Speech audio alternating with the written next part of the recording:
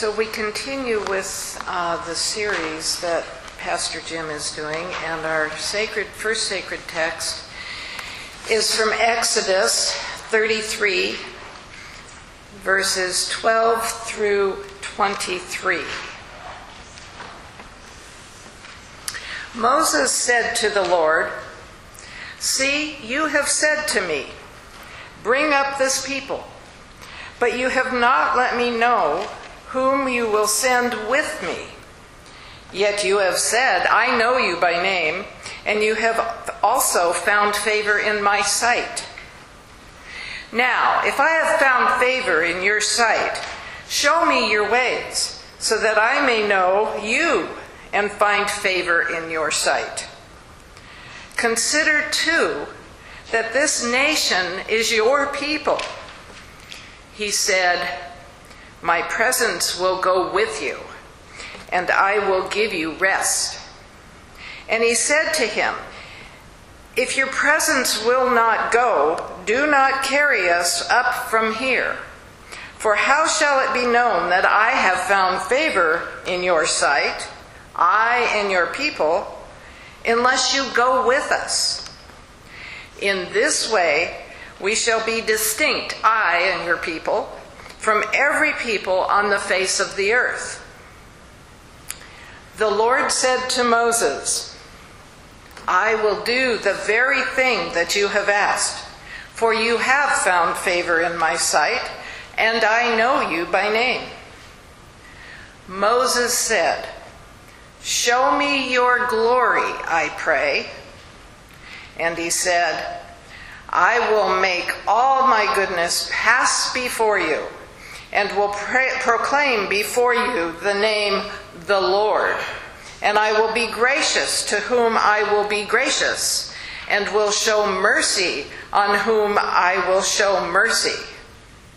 But," he said, "you cannot see my face, for no one shall see me and live." And the Lord continued, "See, there is a place by me where you shall stand on the rock. And while my glory passes by, I will put you in a cleft of the rock, and I will cover you with my hand until I have passed by. Then I will take away my hand, and you shall see my back, but my face shall not be seen." Our second sacred text this morning comes from Matthew chapter 22, verses 15 through 22.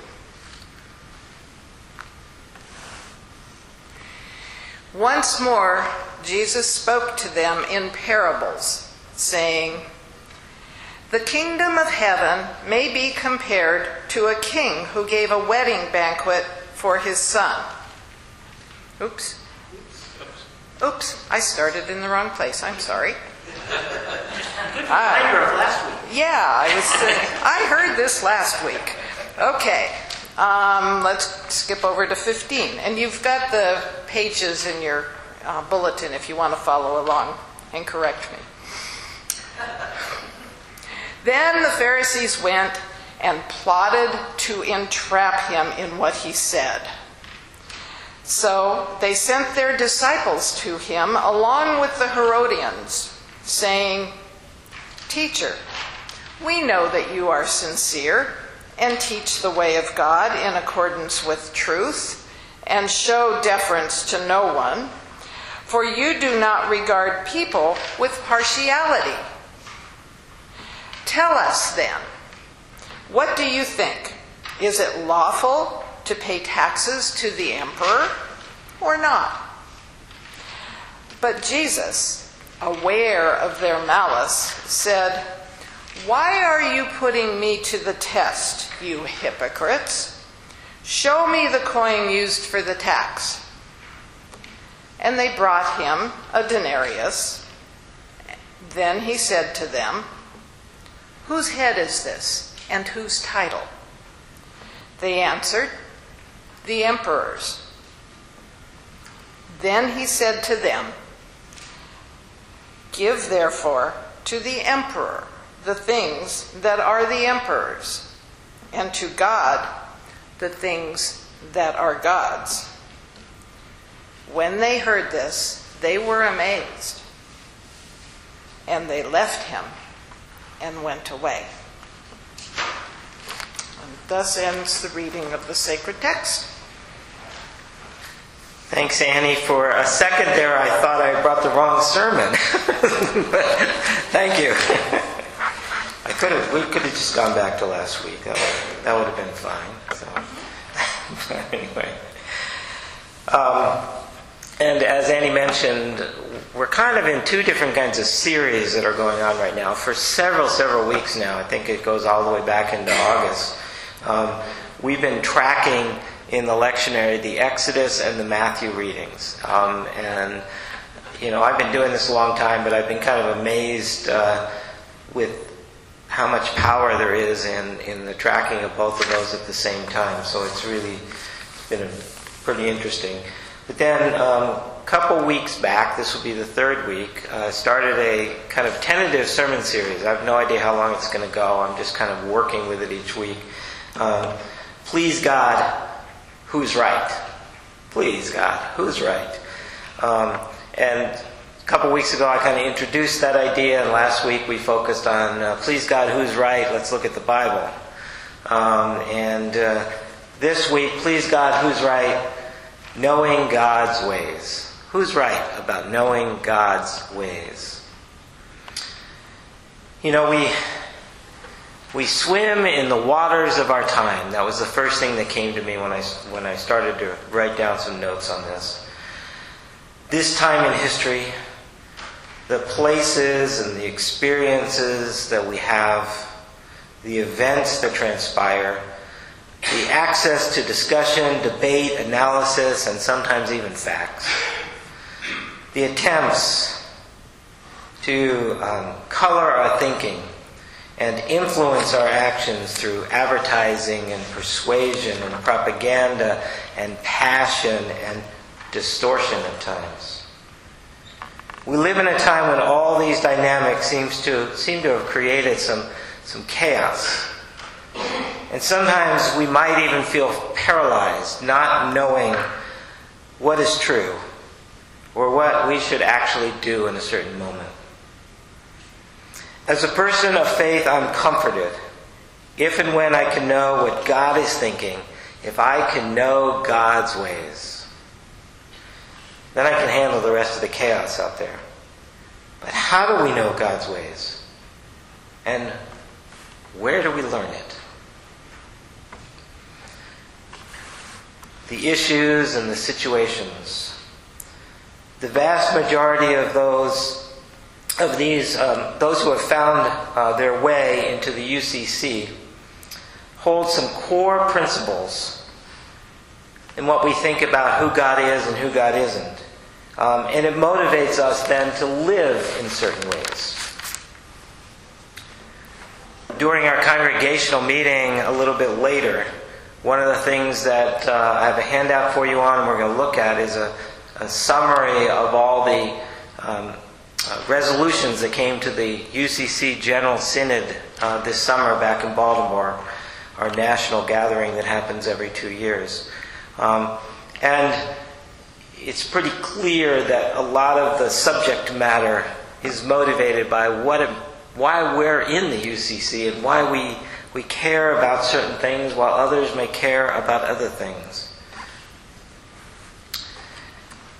So there are lots of issues out there, right? And how do we know? How do we know God's ways in the midst of all those issues?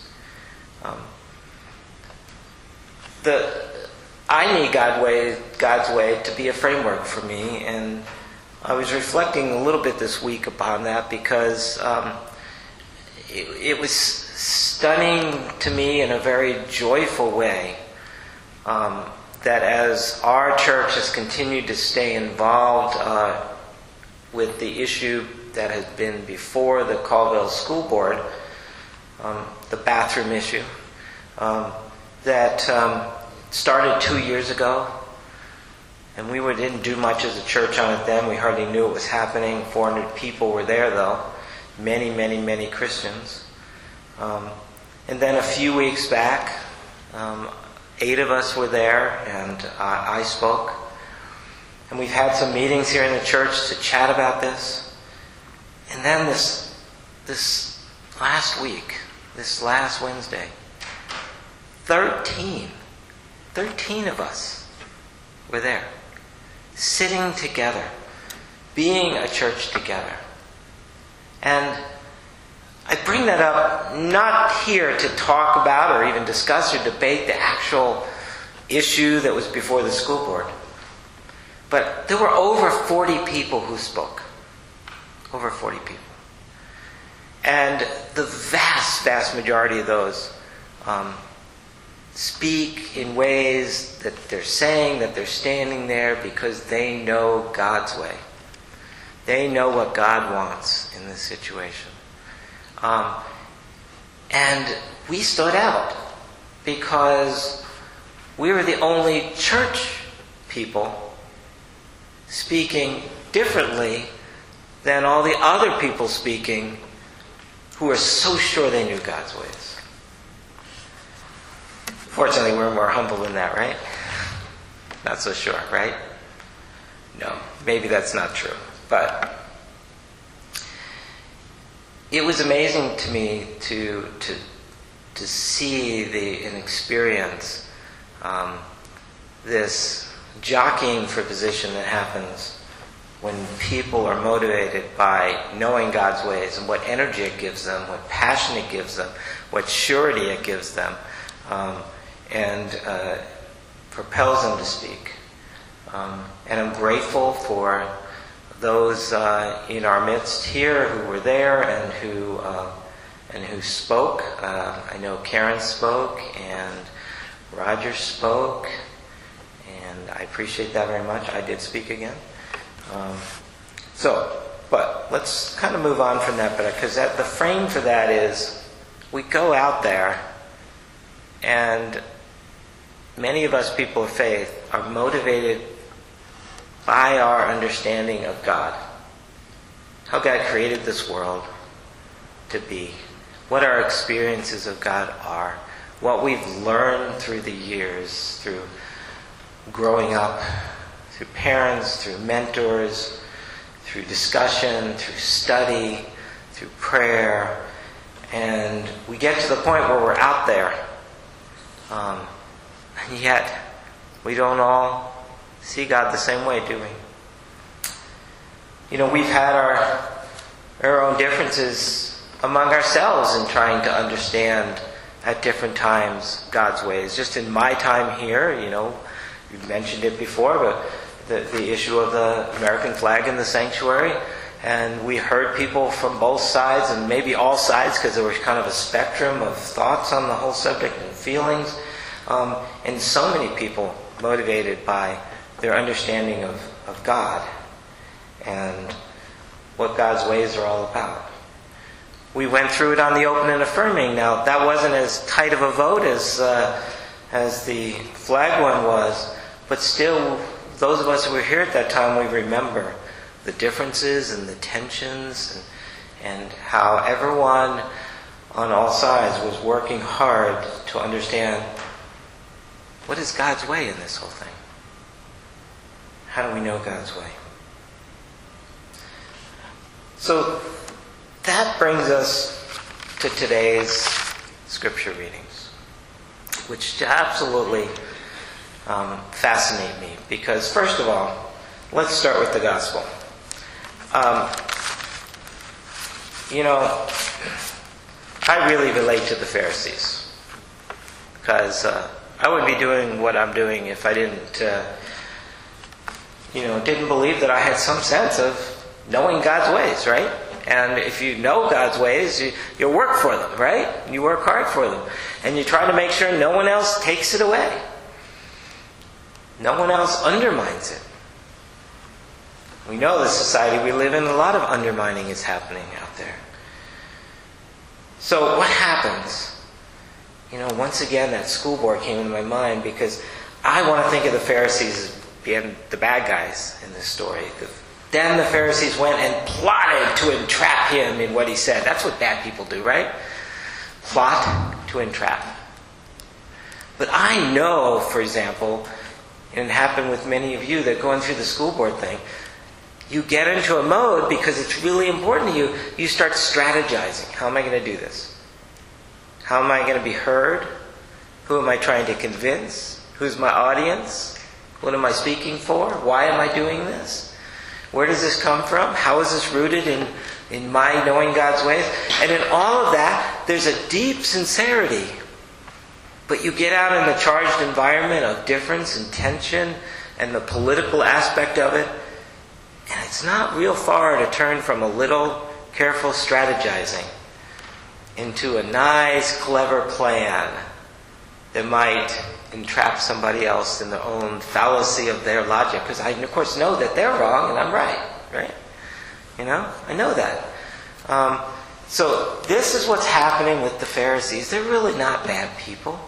They've been dedicated and devoted. They put their whole life into this way of knowing God's ways. And this Jesus comes along and is undermining them. And Jesus may be calling right now to undermine my sermon. I don't know. And, you know, the other thing the Pharisees did here, which was kind of interesting, because I saw a lot of effort at this. You know, 2 years ago at the school board, I thought a riot was going to break out. And, I mean, there were a lot of people who didn't want to listen to anybody else, and they were really mad. Well, 2 years later, I've seen in the last two meetings an attempt to kind of set a different tone before telling the school board everything that they had done wrong and how they should be elected out of office. And so there were a lot more people standing up to the microphone who said things similar to what the Pharisees said to Jesus. "Teacher, we know that you are sincere and teach the ways of God in accordance with truth and show deference to no one, for you do not regard people with partiality." Now, those of you who went to the school board meetings know, you could always tell, right? Somebody started with something like that. Well, we know, and, you know, we know you're working hard. We know you're trying. You know you had to listen to a lot of different... But you could tell in the first sentence or two which way it was going to, where it was going to end up, right? You know? But it's all part of a strategy to try to say no, you know. Maybe we can change your mind here. Maybe something else can happen. We're the nice guys here. So, reading this gospel reading this week, it rung so true to the reality of what happens to us in real situations when we seek to know God's ways. And then when we think we've got something that's really important and we think we know God's way, and then we go out and deal with it, either within our church or within the community, and we're trying to change minds, set a different tone, make a different outcome happen, whatever it might be. And it is so easy to turn into what happened to the Pharisees here. And I think the Pharisees are the good guys here. I mean, I think they are just deeply, deeply ingrained and committed to everything that they had learned and committed their lives to in knowing God's ways. And I actually wanted to preach about tax reform today since it came up in here, but I decided not to. That'll have to be for another day, I guess. But you know, this whole passage is also about the fact that in part of knowing God's ways, and we see this all through the Gospels and how Jesus uses parables and stories and all sorts of things. We don't get the direct answers. We get the kind of responses that make us have to think through things, work through things, have conversation with each other, pray about it, consider where we've come from, how we got to where we are before we're going to go to the next place.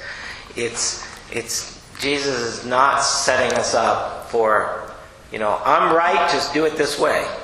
That's not the goal. What was most interesting to me was then to go in trying to know God's ways and to look at that Exodus story 33rd chapter of Exodus. Moses and God, we've had this going, Moses and the Lord, for a couple weeks now, because Moses is spending a long time up there in the mountain, 40 days, at least symbolically 40 days. And, Moses says, "Show me your ways." Did you hear what the answer was to that from God? Moses is kind of caught between not a rock and a hard place, but God and the people down the mountain, And that's kind of like being between a rock and a hard place sometimes, because it was pretty unrestful down there with all the people trying to figure things out. So Moses says, "Show me your ways." And once that's got it really clear, then I can be your ambassador and I can bring it to the people and I can show them with the same clarity that you have shown me.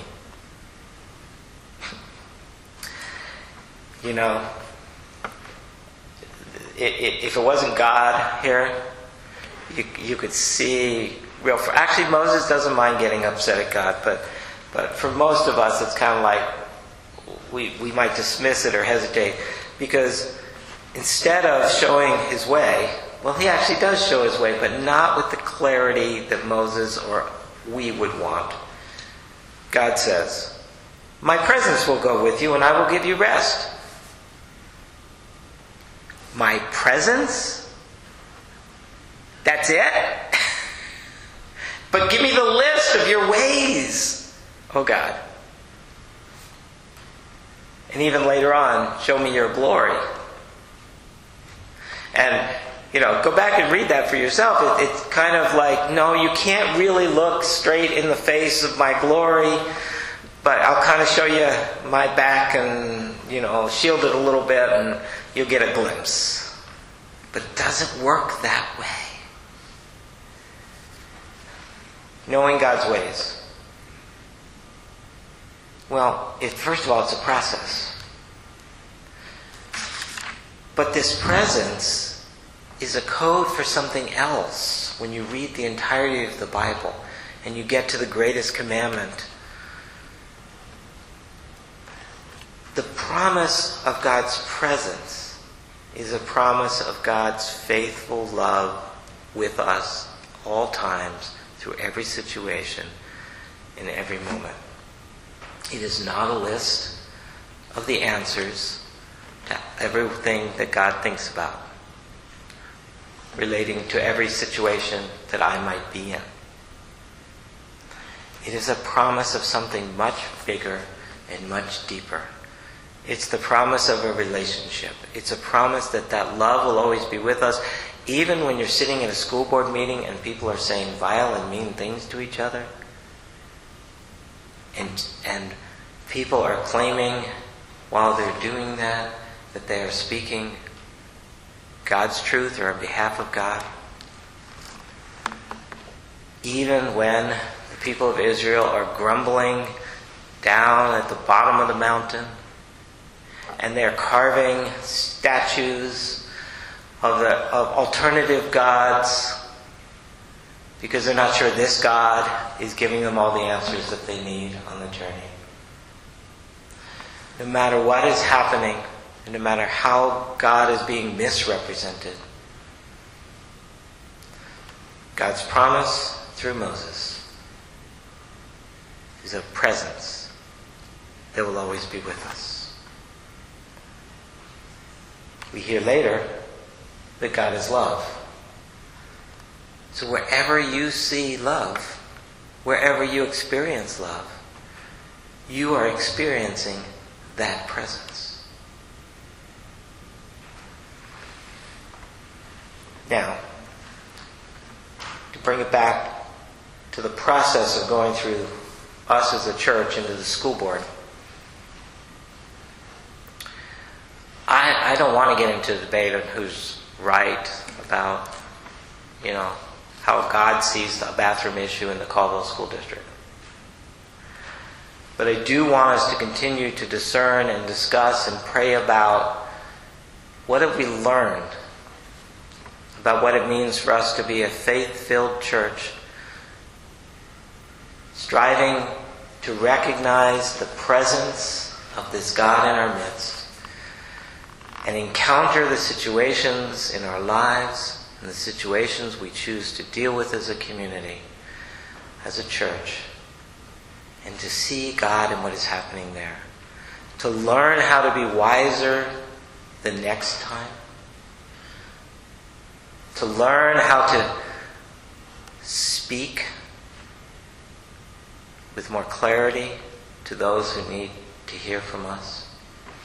To know when to not speak, when that's what's needed in the moment.